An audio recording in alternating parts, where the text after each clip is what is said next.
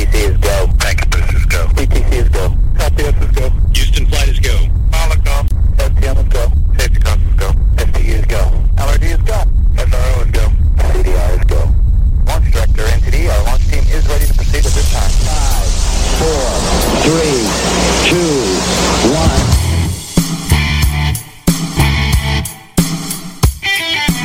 Right Side Patriots has a message for liberals and the mainstream media. You can't handle the truth! So, buckle up, snowflakes, because we're about to deliver the politically direct best in conservative commentary, news, and investigative reports. We're telling the truth, and we're not gonna stop. Okay, liberals, back under the bridge with the rest of your fellow trolls, and oh yeah, thanks for listening to Right Side Patriots. They are special people On RSPRadio1.com. Welcome to Right Side Patriots on RSPRadio1.com.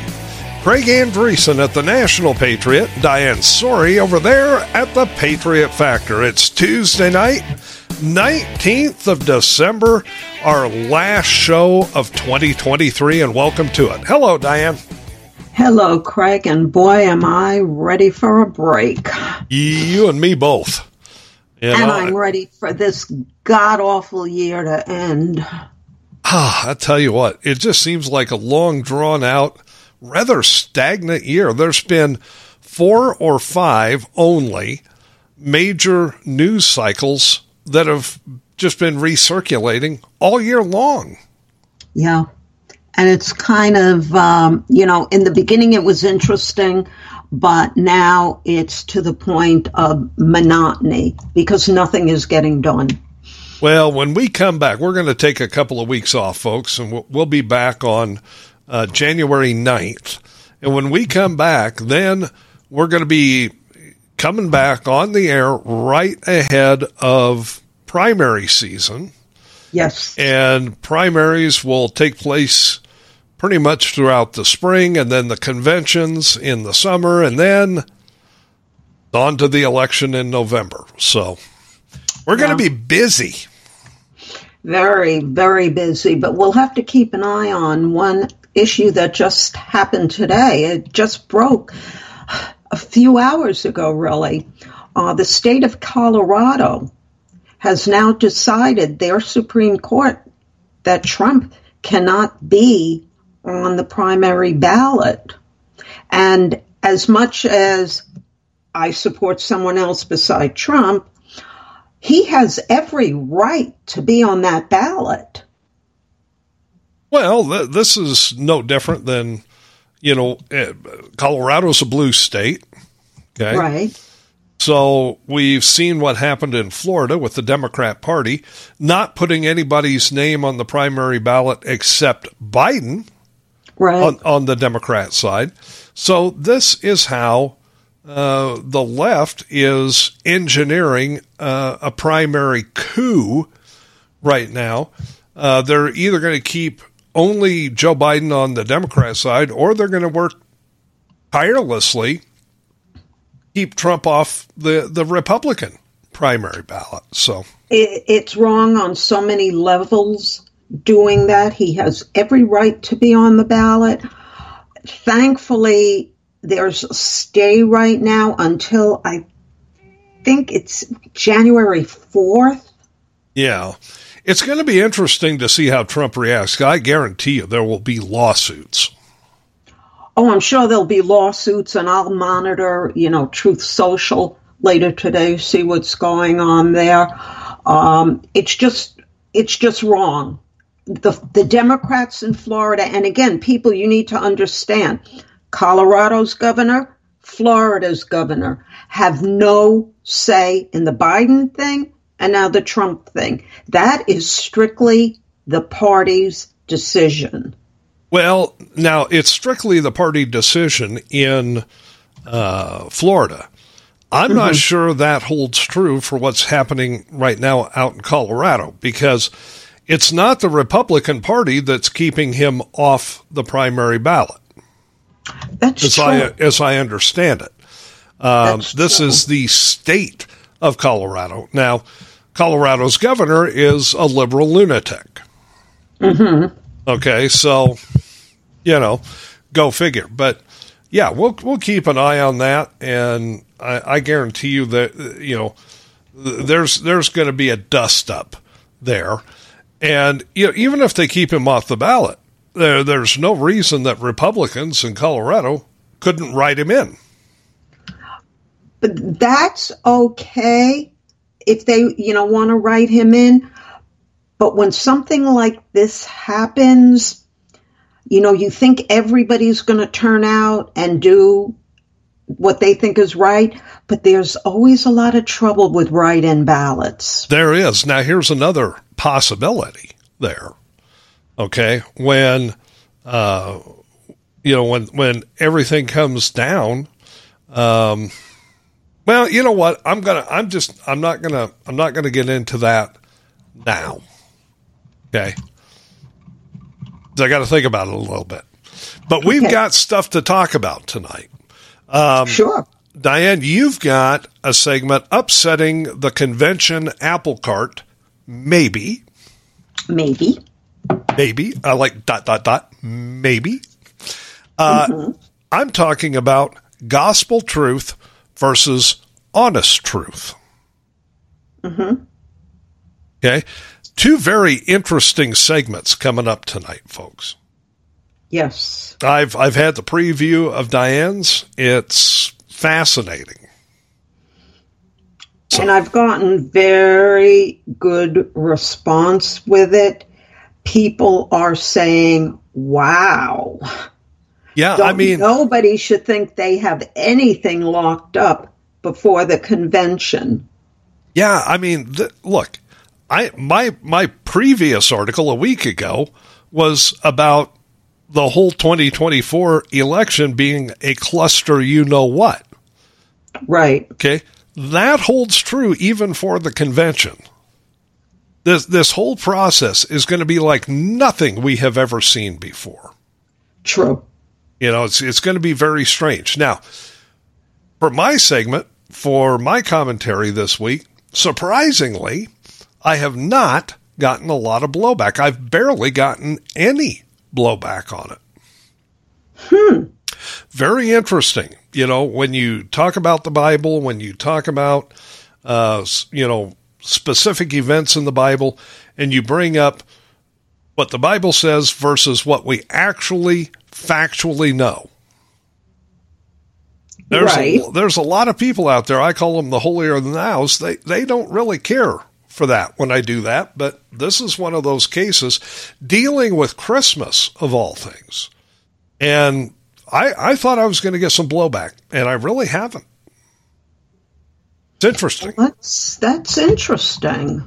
Let's start tonight with Iowa Governor Kim Reynolds, who has a beef with Donald Trump. And this pertains, Diane, correct me if I'm wrong, to some television advertising that's been playing in Iowa. Iowa, a very important state when it comes to the primaries. No, not in Iowa. It's been playing in Ohio. Oh, okay.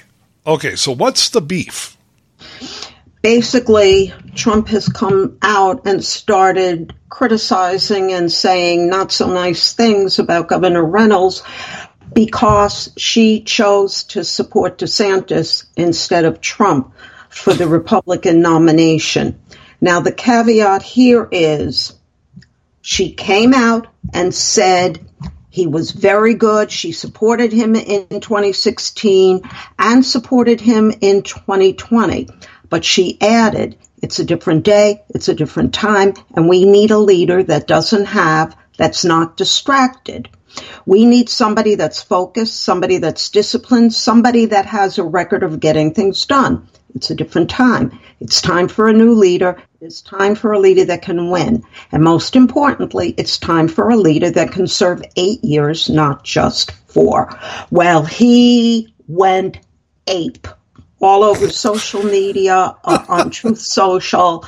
He just how dare you? Iowa has a record of supporting whoever the incumbent president was. Well, guess what? He's not an incumbent president anymore.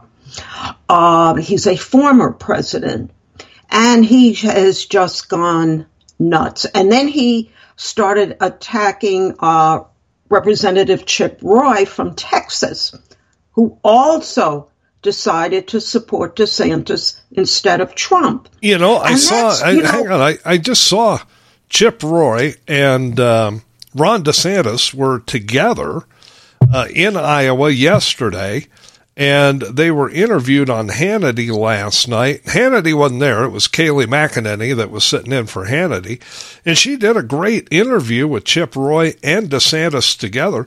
And what Chip Roy said is basically what Governor Kim Reynolds said, and I just wish that either you or I would have thought to have said some of that or written some of that over the past several months. Oh, yeah, right. That's all we've been doing. It seems if they dare not to support Trump, even if they say what a great job he did in 2016, which I have done, suddenly you're person non grata. You're no good. How dare you turn on me? You forget it's all about me, being Trump. Well, Kim Reynolds really had enough of it. Well, good for her. I mean, she's a very interesting governor. I mean, Iowa doesn't make the news a lot until, the caucuses roll around. Right. And it's a rural state, not heavily populated. They don't get a lot of, college votes, and right. It's just an interesting situation.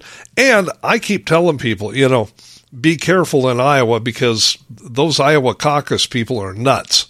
I mean, they are nuts. But it's interesting because she came out. It's been a while since she endorsed Trump.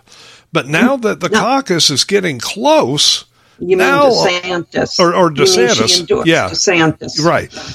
Now, all of a sudden, we're getting closer and closer to the Iowa caucus. Now Trump has a problem. Yeah. Well, it's also interesting what Chip Roy said in the fact, basically, in a nutshell, he just said, we're tired of losing elections. And what he was talking about was 2022. Almost every candidate that Trump supported lost. Yeah, a few of them won, but a lot of them lost. And, we were supposed to have a red wave in 2022. Yeah, that petered out. That really never came about, Right. And, Governor Reynolds is right. Chip Roy is right. It's time for fresh leadership. It's time for somebody that can serve 8 years. Exactly. We don't need to be looking backwards. We need to be looking ahead at how to fix the mess this country has become. Exactly. So But here's my question. Why is Trump spouting off in Ohio about Iowa? I don't know. Well, he's putting out ads all over. That's the thing. He's in every state. Anybody that doesn't support him is getting lambasted. And I guess Ohio follows pretty close, maybe, in the primary order, possibly. I think so. I think that's correct. That might also be a case. There's also apparently ads going around by Trump in Wisconsin because they're not outwardly endorsing him, whatever. It's very interesting, though. The only one he's not speaking ill of is Ramaswamy. And my opinion, I have nothing proof positive to put this on, is I think Ramaswamy was a Trump plant. Yeah, you kind of get that impression every time you hear him talk because he goes to these debates, and when he's not waggling his finger at the other people on the stage, he's actually supporting Trump from the debate stage when he's the one that's running for the nomination against Trump. So, exactly. I mean, it's pretty transparent. Jockeying for VP or a cabinet position, but he has no qualifications for any of that. No, he does not. So, it's going to be interesting to see what happens with all that. But good on Governor Kim Reynolds. Good for her. Yes. Let's talk about what's going on over at Arlington Cemetery in Arlington, Virginia. There is a Confederate monument with a statue atop the monument. The base of the monument's pretty good size. It towers over pretty much everything in that part of the big cemetery there in Arlington. And then there's a statue on top of it. Well, the Army, the woke Army, is trying to remove the statue from the pedestal. But apparently, Diane, they're not keeping very good care of the surrounding graves while they're bringing in all this equipment to remove the statue. Right. Well, the statue is not being removed. There was a hold put on it. I have seen this statue. It's the monument, whatever you want to call it. It is absolutely beautiful. It honors the fallen Confederate soldiers. Whether you are, you were for the North, you're for the South, whatever, it's honoring the fallen soldiers. Right. The Army, the woke Army, it's important that you know that, folks. This is not the Army that used to be. The woke Army is totally out of their minds. These are people that fought for, they were still Americans, no matter what anyone thinks, no matter what side they were on. They're Americans who gave their lives for what they believed was a just fight. And they've been there, their bodies, whatever, have been there over 100 years. To take that monument, that statue down, is total defamation of their honor. It's an insult to their families. For what? Because a certain segment of the population is offended? Well, you know what? Their offending offends me. Well, look, you can take down as many statues as you want. You can take Uncle Ben off the box of rice. You can take Aunt Jemima off the bottle of pancake syrup and pancake mix. You can do all that you want. Right. Okay? But here's the problem. You're not going to erase history. The Civil War happened. The South and the North went to war. Okay? Exactly. We may not like what the South was fighting for. Right. But like you said, nonetheless, they were Americans. It's part of history. You can take down the monuments, you can get rid of the pancake box, but you cannot erase history. And nor should you try to. No, you're right. And by doing that in a place like Arlington Cemetery, to me, that's desecration of a cemetery. Exactly. Now, to Governor Glenn Youngkin's, praise, he has made a deal that the statue will not be destroyed once it's taken down. It's going to be moved to a Civil War museum where it will be on permanent display. I have a problem with that. That monument and that statue needs to stay where it has been for decades. How dare this woke army desecrate this burial ground? They are 100% wrong. I hope that statue stays exactly where it is. I am sick and tired of these people deciding, well, we don't like this part of history. Like you said, they can't change history. Right. What happened, happened. And with the right president, a lot of these statues will start reappearing. Well, I would hope so. Unfortunately, a lot of those statues that have been removed have also been destroyed. And that, I think, is a crying shame. At least Youngkin. Now, I agree with you. I think the statue should stay right where it is at Arlington. Okay? And it's a beautiful monument and a beautiful statue. I agree with you that it should stay right where it is. However, apparently the stay of removing it is only for allowing the Army to take better care of the surrounding graves in the removal process. Now, I don't know that this stay is going to allow the statue to remain because they've already begun to disassemble it. That's why I say, as far as Governor Youngkin is concerned, at least he's not going to allow that statue to be destroyed. He's going to move the statue and put it someplace where nobody else is going to be able to destroy it. Well, that's not quite true. You know where he wants to move it to? Yeah, the Civil War Museum. No, absolutely not. The Newmarket Battlefield State Historical Park in the Shenandoah Valley, if it can't stay in Arlington. Well, if it's in a park, they're going to start there with their crap, too. Well, it needs to stay where it is. Well, I agree, but it's not going to, I don't think. And I would rather have it moved someplace where it can still be on display than to have it destroyed. That's all I'm saying. Yeah, well, we'll find out. Because it's not going to stay there. We'll find out. The stay is through January 1st. We'll find out, I guess, after then. Yeah.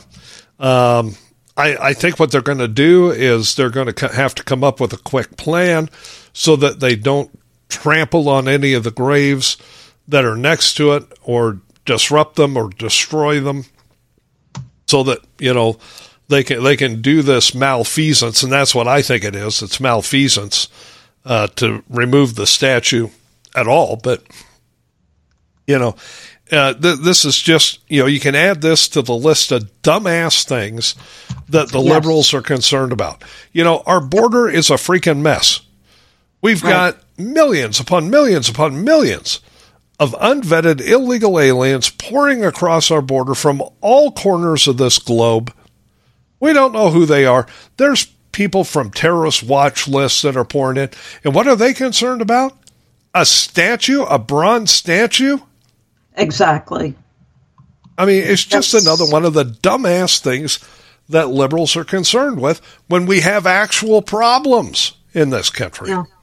They don't care. They just do not care. No, they want to change history. They want to destroy this country. They want to destroy not only our past, but our present and our future as well. It really is that simple. I mentioned it last Friday on the show. It's part of the destruction of American culture. The transformation of America. Yep. Yes. All right. So finally in this segment, who is the most disliked person on Capitol Hill? Well, there's 4 of them. And it starts with Mike Johnson. New Speaker of the House. Right. It moves on to Mitch McConnell. From Kentucky. It then goes to Chucky the Clown, Chuck Schumer from New York. Yeah. And Hakeem Jeffries, also from New York, the minority leader. I couldn't agree more. You know, when I looked at that list, I mean, I almost could have told you, you know, who the 4 most disliked people on Capitol Hill were without even reading the list. I know. You know, now I'm surprised that people like Rashid Tlaib or AOC or, you know, some of them aren't on that list. But I'll tell you what, if Mitch McConnell doesn't get the clue that his day in the sun is done, he is polling at, get this, folks, 6% approval. 6. Yeah. Well, this list this official list that was taken and put together was for the leaders. Right. You know, the two are the majority leaders, two are the minority leaders. Rashida Tlaib, AOC, Presley, and Ilhan Omar are probably the most despicable human beings ever to set foot in Congress. That's probably true. You know, I mean, you look at these, you know, the four that are named, you know, in this thing. I'm not sure why Mike Johnson is on the list other than the fact that he just became the speaker. Because until he became the speaker, nobody really knew who the guy was. That's very true. So I mean, he's the most hated over on the Republican side, the majority side of the House, just because he's the speaker. It's not that he's really pissed off anybody. He just got elected to the speakership. Now, Chucky Schumer, I get it. Chucky Schumer's been there forever. And he has rubbed a lot of people the wrong way for decades and decades and decades. Mitch McConnell is just, I mean, that guy is older than dirt. He should not be there. And he's got medical problems, too. I mean, how many times has that guy in the last 6 months just frozen up in front of a microphone? Those are like mini strokes. Yeah. But he is one of these go along to get along, side with anybody, to get his way type of deals. He doesn't take a stand on anything. And It does not surprise me that even the Republicans don't like him. True. I think you're right about that. His time is over. I never really was totally a fan of term limits because just because somebody is older does not mean that they're like Joe Biden. I always thought it should be on performance, what they've done for their constituents. But when you think of people like McConnell and Chucky the Clown, there is a good point to term limits. There is, I mean, it suddenly seems like a much better idea. Here's Mitch McConnell's problem with the Republicans is that he keeps making deals, and they're bad deals, with the liberals. Yeah, that is the problem. I think what he's trying to do, he remembers the time of Ronald Reagan. And Ronald Reagan, some of his most successful policies was when he was able to accomplish things through partnership. You know what I mean. Bipartisanship. Yeah, I'm so... Yeah, that. And I think he's trying in a way to funnel that. I don't think he's an inherently bad person by any means. But I think he's, age and his medical issues, I think he's kind of lost his way, and it is time for him to go. Well, I agree with that. Basically, the principle of the fact is he actually fought in the Civil War. So I think his time has come and gone. Okay. I mean, the fact that he actually was close personal friends with Daniel Boone, I think is enough to say his time is over. It could be.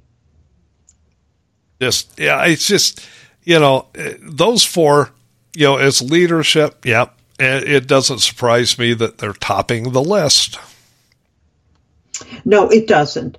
But I think at this point, I think a more important list is get the anti-American members of Congress out of there. I agree. Yep. And we all know who's on that list. Folks, in about 30 minutes, I'm going to be talking about gospel truth versus honest truth. But when we come back from the bottom of the hour break, Diane has it with upsetting the Constitution, or not the Constitution, the convention apple cart. Yes. Maybe. Stay with us. There's more Right Side Patriots after this. You're listening to Right Side Patriots Radio, the best in conservative commentary, news, and talk, where we do away with the politically correct nonsense and give you the politically direct truth. This is the home of Right Side Patriots every Tuesday and Friday night from 7 to 9 p.m. Eastern with Craig Andresen and Diane Sori. We're working to make this country great again from the right and leaving puddles of melted snowflakes on the left. Thanks for listening to Right Side Patriots, your best bet on the Internet. You're listening to RSPRadio1.com.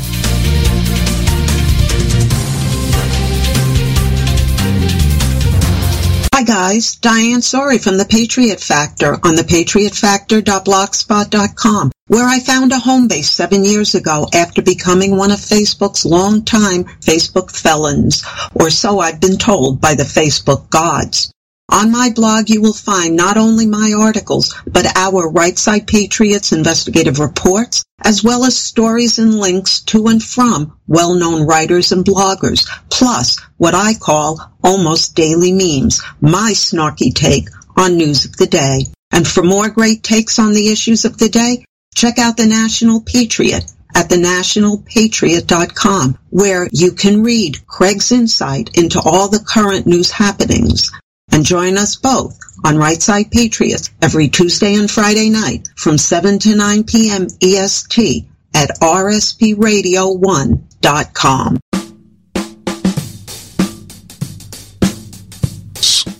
Welcome back to Right Side Patriots on rSPRadio1.com.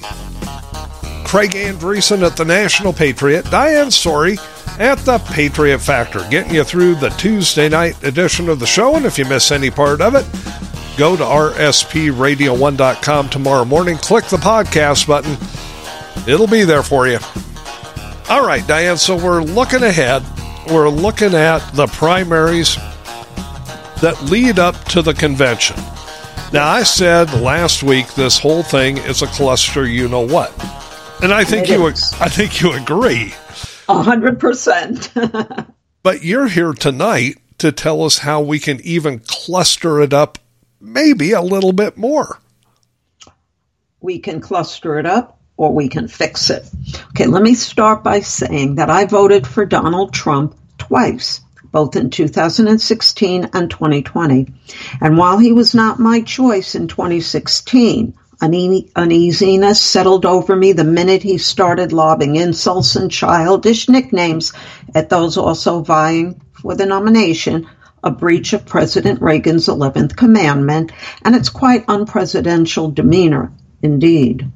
I supported Senator Marco Rubio. In fact, I was one of his county co-chairs here in Florida. But I did the right thing and supported and voted for Trump when he garnered the nomination. For Hillary or any Democrat was and is never an option for me. And in 2020, I again voted for Trump, for he proved himself great for the economy. We became energy independent. Inflation was at a 40-year low, and gas prices were kept in check. And his foreign policy initiatives regarding Israel, most especially the Abraham Accords, opened the door for peace between Israel and her Arab nations. But the earlier uneasiness surfaced again when Trump started talking about pulling us out of Afghanistan. After all, he had to know this would allow the Taliban to resurface, which they did, thus undoing all the gains the Afghan people had made under U.S. presence. And as we all know, Trump lost in 2020, whether that election was stolen or whether Joe Biden actually did win.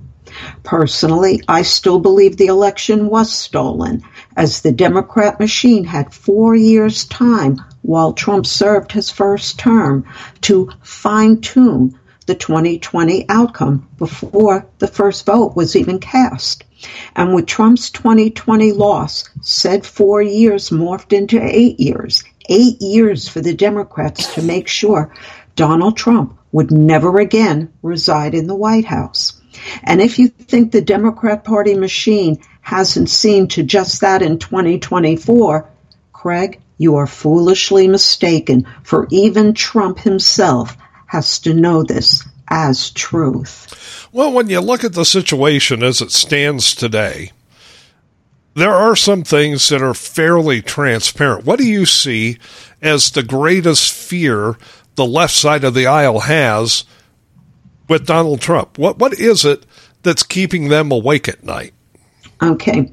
Remember, the Democrats, the Biden administration most especially, cannot afford to lose in 2024 for fear that Trump, if elected, would fully expose their criminal shenanigans, with the outcome hopefully being that for some, Joe and Hunter Biden, and if we're lucky, string puller Obama as well, could see serious jail time being in their future.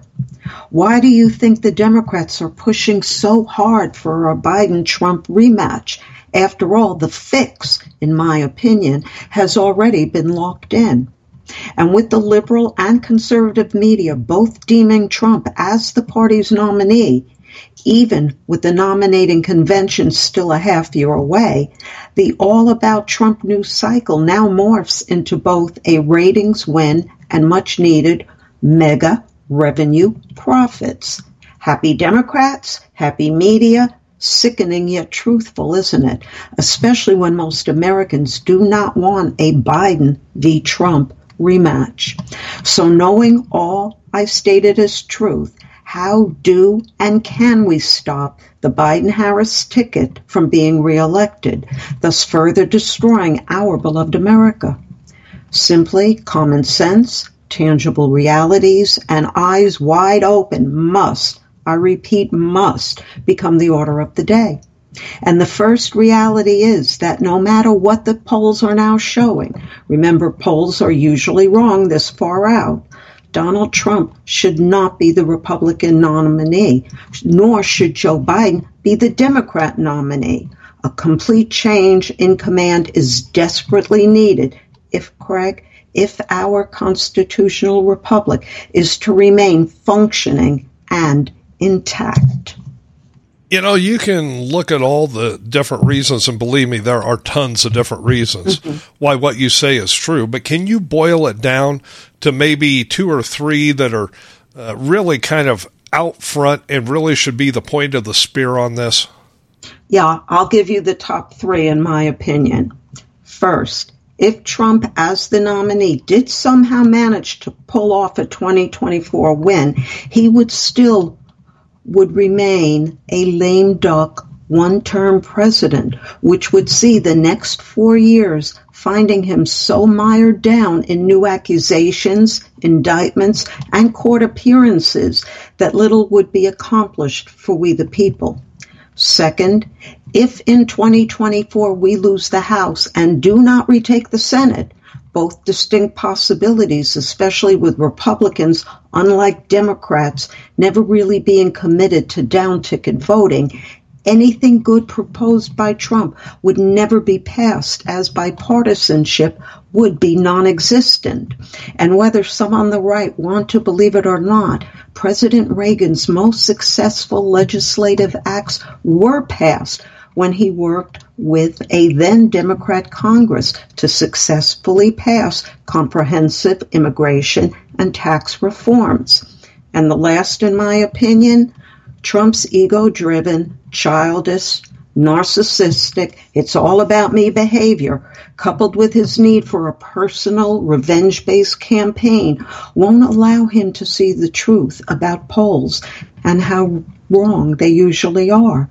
Remember, Hillary was deemed to be the nominee in 2008 until Barack Obama actually became said nominee, and Craig Hillary was deemed to be the winner right up until election night in 2016 when Trump proved all the polls wrong.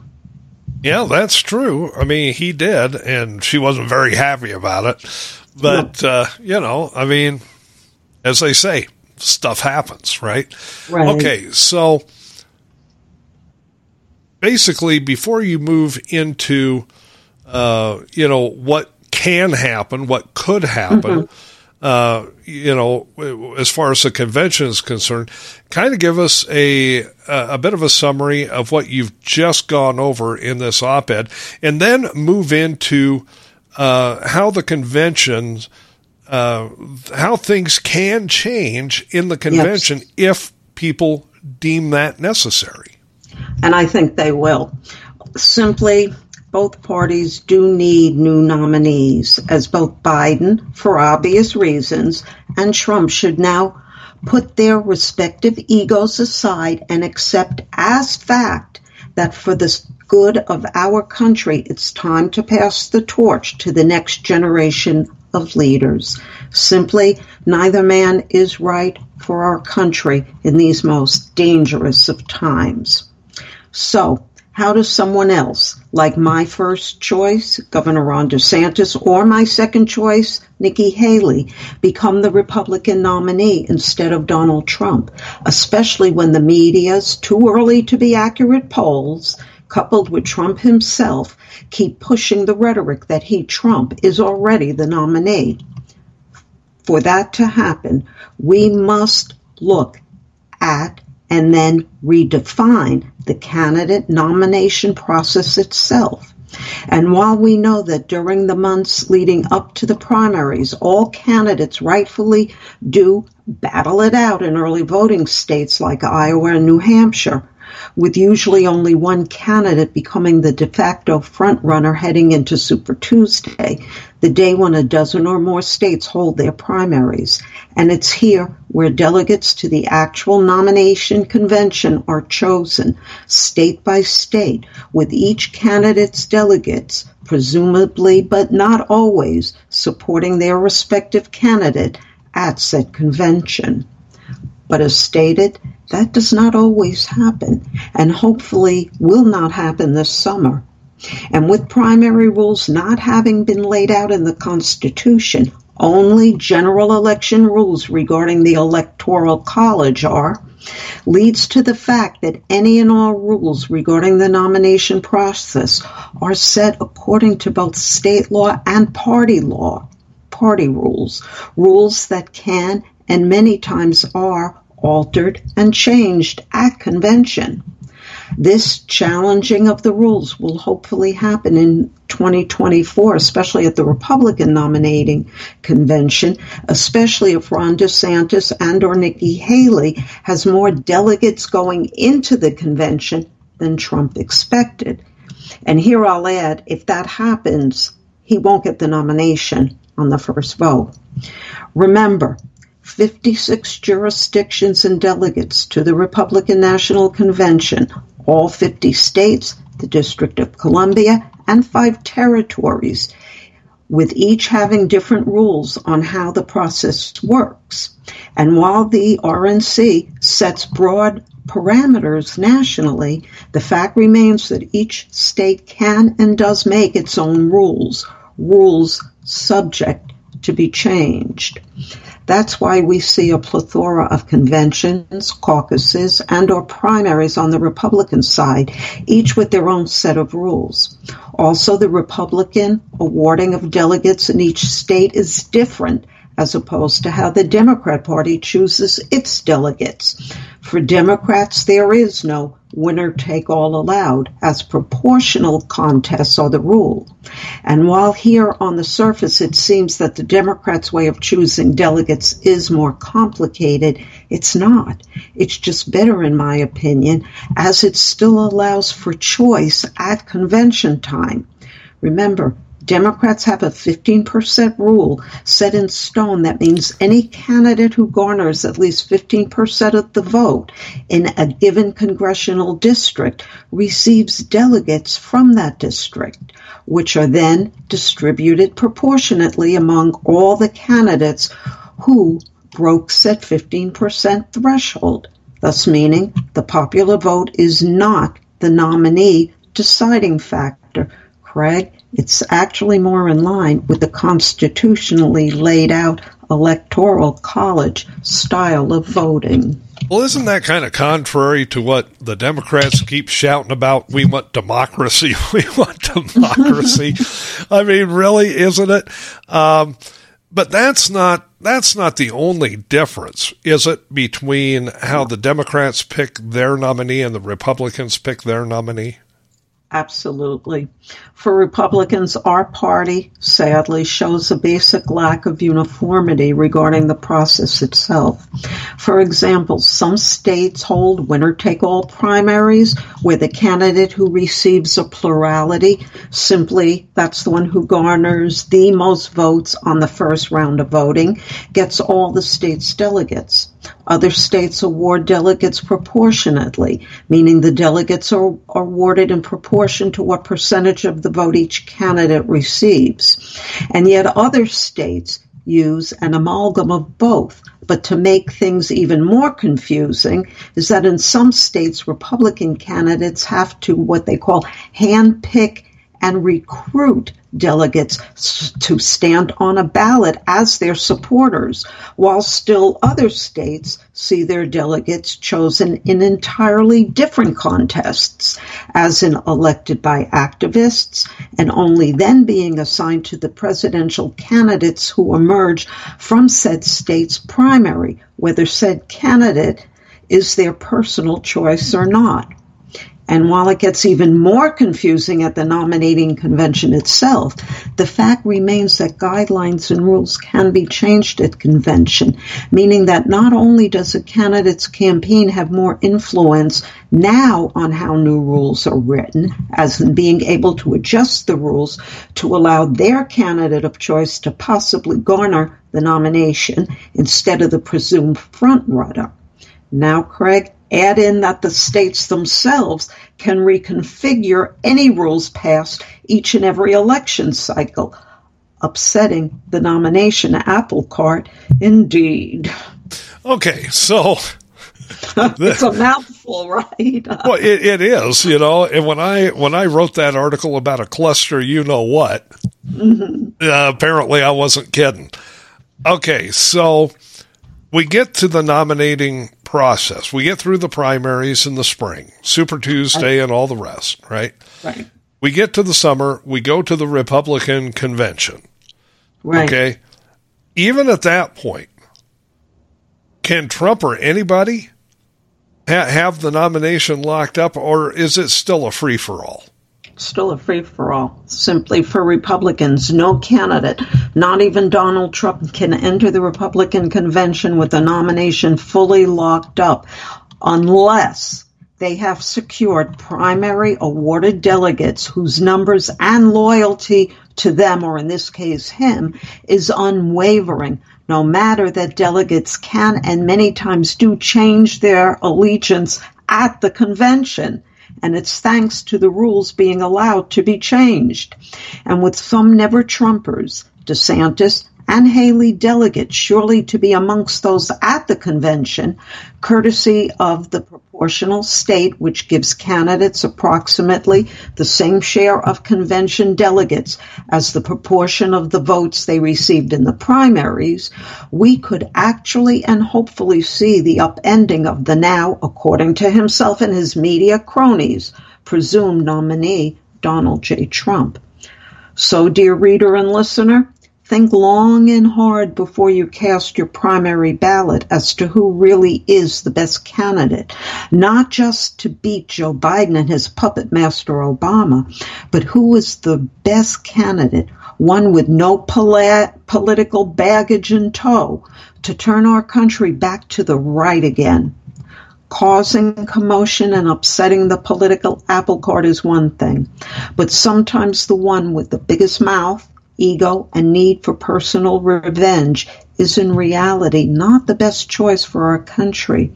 For me, the best choice remains the proven leader and military veteran that is Florida Governor Ron DeSantis. And for me, that's case closed. It's a very interesting scenario you put forth, and this is why I told people at the top of the show, this is a very fascinating op-ed.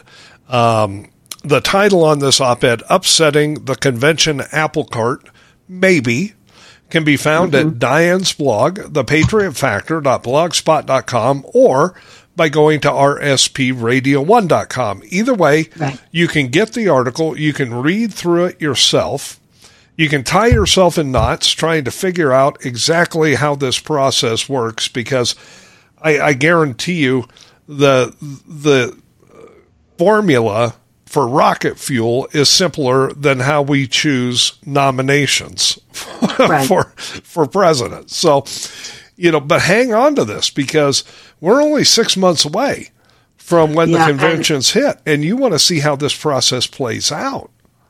Yeah, and our way of choosing delegates, it's really screwed up. It's like Craig said, it's a cluster, you know what. There's too many states with two different, or I should say too many ways of choosing. There's no uniformity in our party. We're not big proponents of downline voting like the Democrats are. There's too many things that can happen with the way we choose our delegates. It's happened before where the presumed Republican nominee did not become the nominee. Yeah, I mean, it really is kind of a free-for-all when you get to the convention floor. Right. And, in a lot of cases, you can pretty much go into the convention and say, well, the candidate that's clearly leading may not get it on the first ballot, may not get it on the second ballot, but eventually they will get it. This year, you can't really say that. This election cycle, you can't really say that. Now, let me go back to something we talked about at the very beginning of the show, because this is where it plays in. Okay. Okay. And if you remember at the beginning of the show, I brought something up and then I stopped myself and I said, nope, this isn't the time. Well, now is the time. Okay. The breaking news earlier today was that Trump has been knocked off the ballot, in the primary ballot in the state of Colorado. Right. Now, is it possible, and I don't know that even you, after doing all the research to put this op-ed together, Diane, I'm not even sure you know the answer to this, but I'm going to throw it out there anyway. Is it possible that Colorado could award delegates to Donald Trump even if he's not on the ballot, regardless of a write-in campaign? I don't know where Donald Trump is polling in the Republican race in the blue state of Colorado right now. I have no idea. No, write-in ballots, there has never been a successful write-in candidate. That's what I'm saying. Take the write-in, I'd say, regardless of what happens with the write-ins. Can the Republican Party in the state of Colorado award delegates to Donald Trump, whether he gets them on any kind of ballot or not?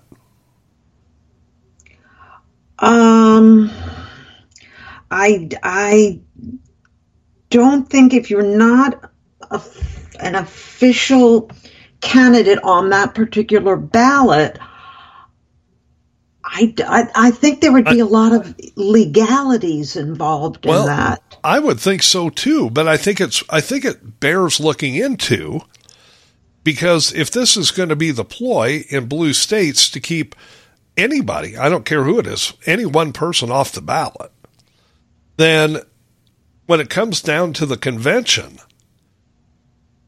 with all the different possibilities at the convention for awarding delegates to this person or that person or the other person, could that come into play? I have no idea, but it would certainly make the whole system more of a you-know-what cluster, you-know-what, than it is right now. Yeah, it could, but I think the determining factor is going to be at the convention itself. Donald Trump is going to go in with a certain amount of committed delegates. Right. But DeSantis and Haley are going to have their delegates there too. Right. My hope and I've alluded to this before, my hope is that DeSantis and Haley team up. There is no law that says that the nominee for president cannot announce who their VP would be. My hope upon hope is that Ron DeSantis goes in as president and he announces Nikki Haley as his running mate. I think that would be a totally undefeatable pair because Ron DeSantis has so proven himself as far as governor and how he, performed with the hurricanes and COVID and this and that. Florida, where the top schools in the country, our economy is soaring, all of that. Nikki Haley is UN ambassador standing up to those horrible Muslim nations. She is an expert in foreign policy. A DeSantis Haley ticket, I think would be tremendous. Their two amount of delegates together at convention time, I think can stop Trump. I think you're right. Now, I got to ask the obvious question.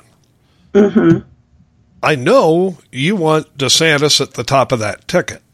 Right. But what if we get through the primaries and Nikki Haley has outperformed DeSantis in the primaries? I have no trouble with Nikki Haley. The only problem I have with Nikki Haley is the big money she's getting now. It's from Democrat Wall Street. That's going to come back to bite her. Those are not Republican donors. Okay. But if she garnered the nomination, I would have no problem voting for her. Okay. So let's say, just for the sake of argument, because we're talking about cluster you-know-whats here, right? Mm-hmm. Let's say, just for the sake of argument, that when the primaries are over, Nikki Haley has more votes than Ron DeSantis. Okay. And let's say they make a deal, as you suggest, going into the convention, we're going to team up, and we're going to put our delegates all together, right? Mm-hmm. Wouldn't that big money that she's gotten from liberals on Wall Street then become the money behind the DeSantis Haley ticket? It could be, or look, there's dirty money all over the place in politics. Let's be honest here. At this point, I so want the next generation of leaders to take over. I so want somebody with actual military fighting experience in the White House or the VP White House. Right. I have no trouble with the DeSantis Haley ticket. I would have no trouble with a Haley DeSantis ticket. I just want a change in command. Right. It's necessary. It's necessary. However, I don't think this country right now, I'm not saying in the future, but right now, I don't think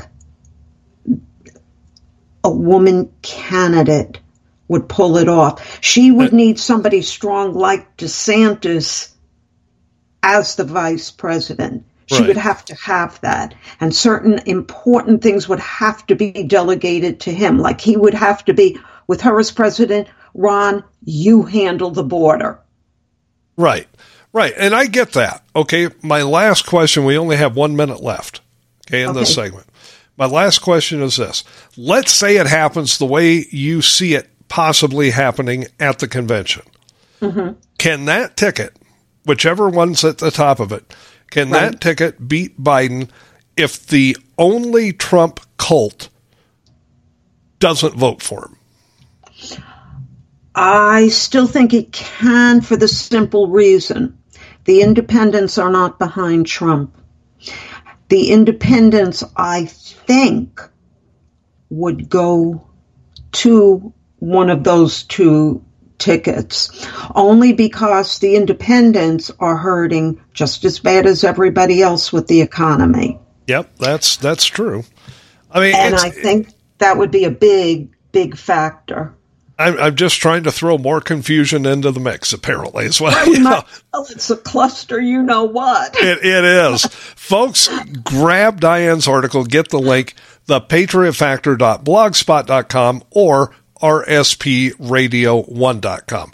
With that, we've come to the top of the hour. We got to take a quick break, and when we come back, I'm talking about gospel truth versus honest truth. More to come on Right Side Patriots after this. Hi guys, Diane Sori from The Patriot Factor on thepatriotfactor.blogspot.com, where I found a home base 7 years ago after becoming one of Facebook's longtime Facebook felons, or so I've been told by the Facebook gods. On my blog, you will find not only my articles, but our Right Side Patriots investigative reports, as well as stories and links to and from well-known writers and bloggers, plus what I call almost daily memes, my snarky take on news of the day. And for more great takes on the issues of the day, check out the National Patriot at thenationalpatriot.com, where you can read Craig's insight into all the current news happenings. And join us both on Right Side Patriots every Tuesday and Friday night from 7 to 9 p.m. EST at rspradio1.com. You're listening to Right Side Patriots Radio, the best in conservative commentary, news, and talk, where we do away with the politically correct nonsense and give you the politically direct truth. This is the home of Right Side Patriots every Tuesday and Friday night from 7 to 9 p.m. Eastern with Craig Andresen and Diane Sori. We're working to make this country great again from the right and leaving puddles of melted snowflakes on the left. Thanks for listening to Right Side Patriots, your best bet on the Internet. You're listening to rspradio1.com.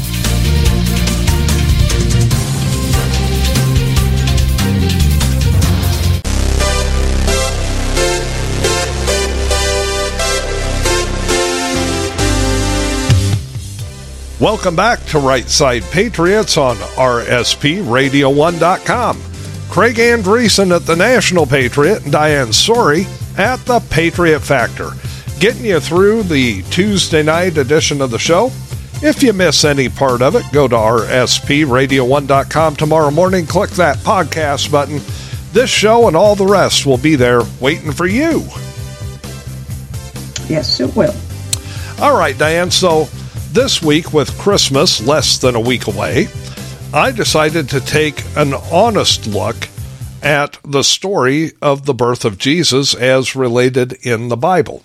A lot of people, look at that story and they take it as the gospel truth. But is it the honest truth? That's the question. Okay. Good question. Well, I put together a commentary, Gospel Truth versus Honest Truth. Christian or not, we all know the story of the first Christmas, or more accurately, the story of the birth of Jesus. What we know has been related to us from biblical accounts, and Christians take those as the gospel truth. But is the gospel truth really the truth? Probably not, and there are political reasons for that. What we read in the Bible was related orally for years, decades, and in some cases centuries before being written down by mere men, later translated by mere men, and perhaps most importantly, later edited by not so mere men as in kings to be used for more political purposes. Common sense dictates that the stories told orally over any period of time change or become embellished and bear often elements of bias related to the perspective of the storyteller. Translations often alter such stories as well, and ultimately, political rulers of the day edit such stories in whatever way suits their needs. There is a good deal of evidence, even in the biblical text, that would lead us to believe that the birth of Jesus most likely took place in mid-September, yet we celebrate in late December. Why? Well, because early Christians were trying to convert the pagans, and the pagans celebrated the winter solstice in late December in order to extend the celebration of Saturnalia and hopefully win over the pagans. Early Christian leaders invented a late December birthday for Jesus. Celebrating Christmas on December 25th was a political move first made by Roman Emperor Constantine in 336 AD. Constantine, the Emperor of Rome and a political figure, also plays a key role in yet another aspect of the gospel truth that is most likely at odds with historical truth in the story of the birth of Jesus related to where that event took place. The Gospels of Matthew and Luke are the only two to relate the story of the birth of Jesus, and they tell us that Joseph and Mary traveled from Nazareth to Bethlehem for the purpose of paying taxes and being counted in the census, and that Mary gave birth while in Bethlehem. Diane, Constantine, the Emperor of Rome, sent his mother Helena to the Holy Land in 325-326 AD to search for relics, and sites, I should say, related to the birth of Jesus and other places related to the life and the eventual death of Jesus. And what most people don't realize is that Helena is very central to the core of Christianity itself, because she was looking and determined what she believed to be the exact spot of his birth. Well, that's right. It was Helena who marked what she was led to believe was the exact spot of the birth of Jesus, and Emperor Constantine then commissioned a church to be built on that spot to mark it for all time. The Church of the Nativity was built in 330 AD, some 300 years after the event, and is now considered one of the holiest sites in all of Christianity. But did Helena choose the correct spot? Probably not. From Nazareth to Bethlehem, where the Church of the Nativity is found, would have been an arduous journey of nearly 90 miles. At best, traveling 2.5 miles per hour across tough terrain, Mary and Joseph would have made the journey in roughly 4 days. But remember, Mary was 9 months pregnant, and in such a journey, including several overnight stays in outdoor conditions, in just 4 days would have been brutal. Now, moving slower would have required more wilderness overnights, but it would have been less stressful on a woman in that condition. But any way you cut it, such a long trip would have been very hard indeed. And remember, the reason for the journey was taxes and a census. While there is historical reference for such things, history does not match the story's timeline very well. Galilee was the domain of King Herod, and prior to 4 BCE, nobody had to make such a journey to Bethlehem for the purpose of paying taxes, as everybody in Herod's kingdom would have been taxed equally regardless of where they lived within that kingdom. The census under Quirinius historically did not take place until 6 AD, and those who lived in Galilee, where we find Nazareth, the home of Mary and Joseph, were only subject to the taxes imposed by Herod. Bethlehem was under Roman rule, and thus, Diane, Joseph would not have been subject to Roman taxes. That's a big sort of picadillo, if you will, in the story, because the story we've been told over these many centuries, the reason he went to a particular place was because he had to pay taxes at that place. And it just doesn't jive. No, given the historical evidence, how do we explain the story of Joseph and Mary traveling to Bethlehem to pay taxes, to be counted in, and the eventual building of the Church of the Nativity some 300 years later in Bethlehem? Helena most likely chose the wrong Bethlehem. There were 2 Bethlehems, and there still are. There's the one where we find the Church of the Nativity some 90 miles from the home of Joseph and Mary in Nazareth, and the other Bethlehem in Galilee, less than 4.5 miles from Nazareth. Now think about that for a moment.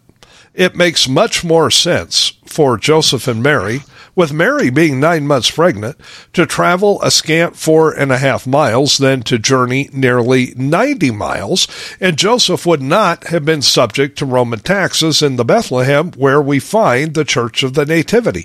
He would have been subject to taxes in Herod's kingdom of Galilee, where we find both Nazareth, where Joseph and Mary lived, and the other Bethlehem.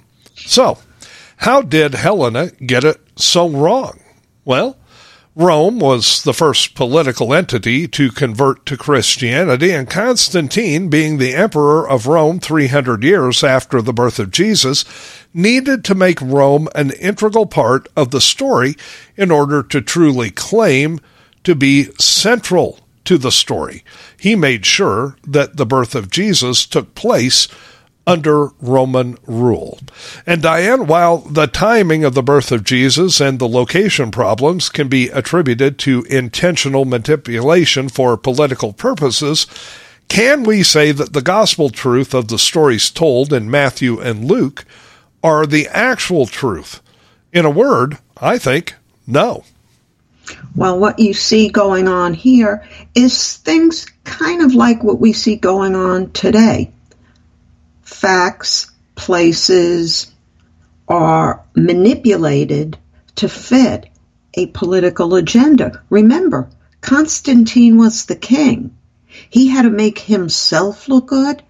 He also, as a new convert to Christianity, wanted his domain to be central to the story. Right. Look, in the Gospel of Luke, the assertion is that Joseph and Mary went to Bethlehem upon an imperial command that all individuals return to their ancestral towns, quote, that all the world should be taxed, unquote, thus linking the location to the Roman Empire, which, as I already explained, simply was not the case. According to the real truth, rather than the gospel truth, is the fact that despite being ardent keepers of records, there is no historical evidence or record indicating Emperor Augustus ever ordered that individuals return to their ancestral towns for taxation or census purposes. Further, there is no historical record for Quirinius ever issuing such an order, and he was not even the governor of the region at the time of the birth of Jesus. The book of Matthew, however, does not bring up taxes or the census. The book of Luke tells of Mary and Joseph and the baby Jesus fleeing Egypt to avoid Herod's decree that all male children under the age of 2 be murdered due to fearing a new king being born in his kingdom, while Matthew leaves all of that out. And Diane, there are important differences which render the story suspect in that they don't even come close to matching regarding such important events. But there's more. Only Matthew mentions a special star, a star supposedly guiding the wise men. Luke makes no mention of that. Matthew said shepherds rejoiced and brought gifts to the baby. Luke makes no mention of shepherds at all. Well, it leaves you with certain possibilities here.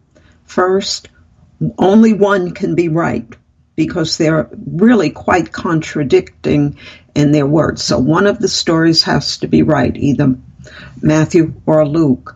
Or the other possibility is none of it happened according to how either one of those men wrote it. Well, the only 2 accounts in the Gospels regarding the birth of Jesus are contrary to each other, and it's impossible to reconcile the stark differences. What we can say is that they both can't be correct. And to be perfectly honest, we don't really know who the authors of Matthew and Luke really were, but scholars, both historical and biblical, agree that neither were actual witnesses to the birth of Jesus. Neither original manuscripts exist, and what we have are translations produced by the Greeks written in the 2nd or 3rd century, which means that the stories were passed down for generations for at least 200 years before being translated either from earlier written manuscripts or orally, leaving the exact words a historical mystery.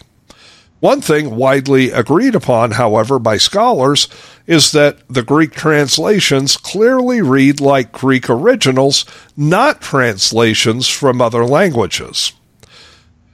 What do we know, or what we do know, is that whoever the original authors were, they had a bias bent to proclaim Jesus as the Messiah foretold in ancient Jewish stories and texts, which helps to explain why it was so important to have the birth of Jesus take place in the Roman-controlled Bethlehem rather than in the Bethlehem of Galilee, as Joseph needed to be a descendant of King David to fulfill the scriptural account of the Messiah being born in the city of King David's birth. And Diane, finally, maybe we should examine the gospel truth versus the real truth regarding the Magi. Well, here again we have two conflicting accounts. One man, Matthew, talks about the Magi. Luke doesn't mention them at all. So what is it? Did they exist? Didn't they exist? Or, where did this come from? That's a good question. Matthew goes into detail regarding the traveling Magi and their meeting with Herod, who would order the murder of all male children up to 2 years of age so as to prevent a rival to his power. The book of Matthew says, and I quote, "Now after Jesus was born in Bethlehem of Judea in the days of Herod the king, behold, Magi from the east arrived in Jerusalem, saying, Where is he who has been born the King of the Jews? For we saw his star in the east and have come to worship him." Unquote. The book of Matthew then goes on to state, and again I quote, "And when they, the wise men, had come into the house, they saw the young child with Mary, his mother, and fell down and worshipped him." Unquote. According to Matthew's account regarding the decree of Herod, Jesus would well have been 2 years old before the Magi ever set eyes upon him. And when they did, again, according to the book of Matthew, they did so in a house, not in a stable, not in a grotto. If you hold with Matthew's version of the story, that would set the meeting between the Magi and Jesus in Egypt. On the other hand, if you hold with Luke's version of the story, that meeting would have taken place in Nazareth. But there's yet another glaring disconnect between the two versions of the story. Matthew goes into great detail regarding the part that the Magi played in the story of the birth of Jesus, but Luke never once mentions the Magi at all. So, where does that leave us in the search for the real truth of the birth of Jesus? 2 Bethlehems, tax and census, or no historical record of any such mandate by meticulous record keepers, an unusual star to be followed, or no star to be followed, a church of the Nativity located most likely for political reasons by the Emperor of Rome 300 years after the fact, a version of the story manipulated for religious purposes to fit an ancient narrative, shepherds or no shepherds, flight to Egypt or a simple return home to Nazareth, Magi or no Magi, undetermined authors, and Diane, the earliest manuscripts, which read more like Greek originals than they do translations. Yeah, well, that leaves you at the point when you hear the Christmas story, the birth story, on Christmas Eve or Christmas Day at church. What do you believe? Do you believe Matthew's version? Do you believe Luke's version?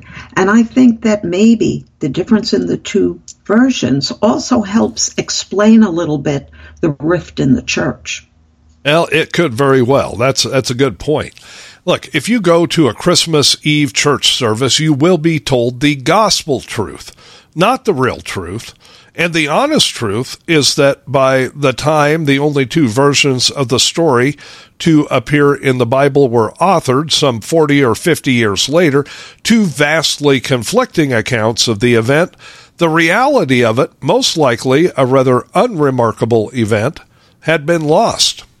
Understand that belief is defined as the acceptance of a thing or an alleged thing without proof or evidence of it. What we actually know of the birth of Jesus is severely limited, but what we believe without proof or evidence is most likely a wildly embellished narrative crafted to fit a specific religious bias and then tweaked for political purposes.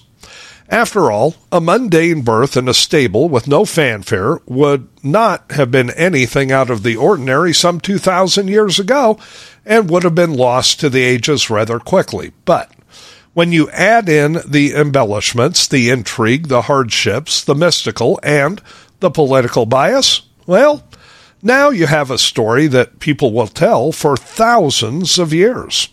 Simply put, where the gospel truth is concerned, the honest truth is never enough.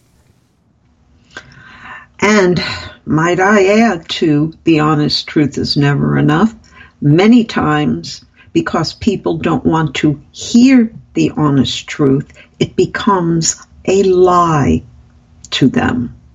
Yeah, I've always said having blind faith is easier than thinking. Yep. And unfortunately, we see that a lot. People take these stories from the Bible, whether it's the birth of Jesus or any other story, and they take it on blind faith because, well, the Bible says so. Right.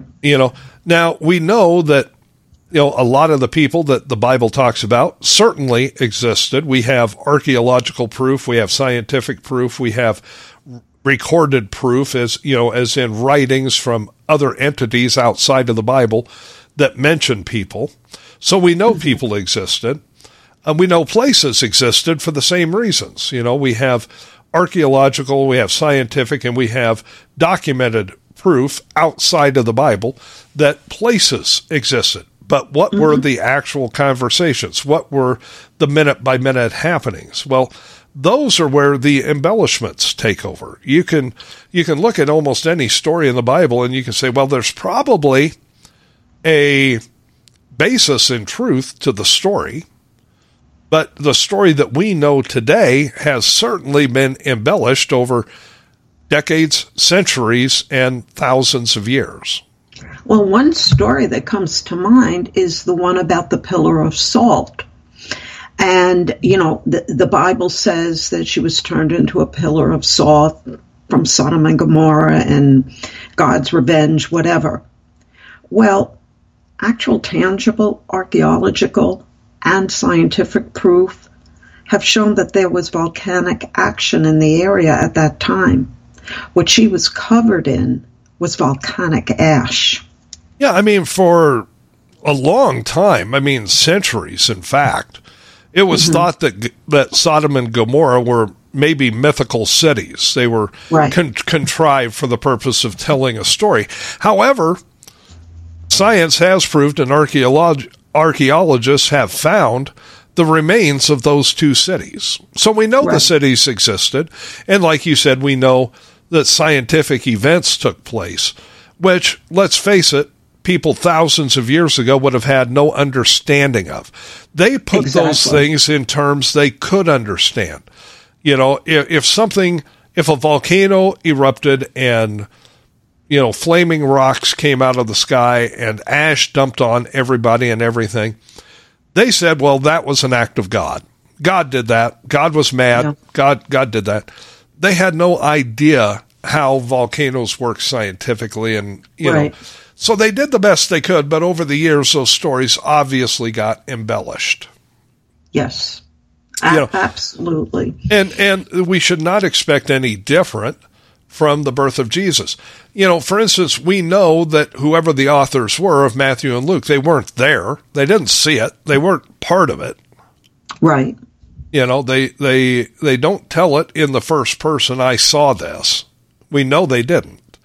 Right. Okay? We've got two stories that are wildly conflicting. You would think that something as important to one story as the Magi, the gifts they brought, the star they followed, the meeting they had with Herod, Herod's decree to them that he was going to kill all male children under the age of... You would think that would be such an important part of the story. It would be contained in both Matthew and Luke, but it's not. It's not. And, there's even scientific explanations for the so-called star that the Magi saw. And one of them is that, as the Earth circles the sun and all that, and the planets circle, at certain times, certain planets appear brighter than normal in the sky. Yeah. And there's many who believe that that's what happened at the time, let's say, of the Magi, if you follow the Matthew version, that what happened, either Mars, Uranus, whatever, was closer to the Earth at that time, hence it appeared brighter as a shining star to the people on the ground. They didn't know anything about planets and what stars were and what they did or didn't do. It's amazing to me how 21st century man and woman could be so dedicated to something written thousands of years ago without taking it into the times and the context of when it was written. Well, the moral stories, like you said in the beginning, they're great. There are great moral lessons in the Bible. But that doesn't mean the facts that they consider facts are really what happened. Well, and let me take that a step further, if I can. You Sure. you talk to a lot of these people that take it on blind faith that every word in the Bible is true, and they will tell you unequivocally that every word in the Bible is the Word of God. Absolutely. Okay? Now, let me ask a very simple question. If every word in the Bible is the Word of God, would not God tell the same story when it's being repeated twice in the Bible? I would think so. I would absolutely think so. Would God tell the story with Magi and a star and Herod and this death decree and all of this to one person and then leave all of that out? No. Telling it to another person. I mean, there are certain things that just don't make sense. But, belief, as I said, is the acceptance of a thing or alleged thing without any evidence or proof. And I put up a thing on Facebook the other day with a link to this article that just said, do not confuse blind faith with a moral compass. Right. They're totally two different entities. And I, for one, I want proof of something before I take something as fact. And I'm talking about anything. I want to see your proof. I want to see your homework, if you will, how you are coming about saying this is truth. You have to believe this. No, you can question. You can search for answers. You don't have to blindly follow things to believe something. There's a difference between blind following also and belief. Yeah, that's true. Now I thought I was going to get blowback from this commentary. Honestly, I really didn't get much. Now, it may still be coming. It's only been up since yesterday, so it could still be coming. Oh, Craig, it's coming when Facebook moves you up in the feed. Yeah, that's probably true. But I'll tell you what, I did get a lot of likes and I did get a lot of shares. I think people, maybe some people anyway, understand that while the stories are great and the morals that we learn from the stories in the Bible are certainly worth learning, that we can't take every single word in the Bible as gospel truth. Right.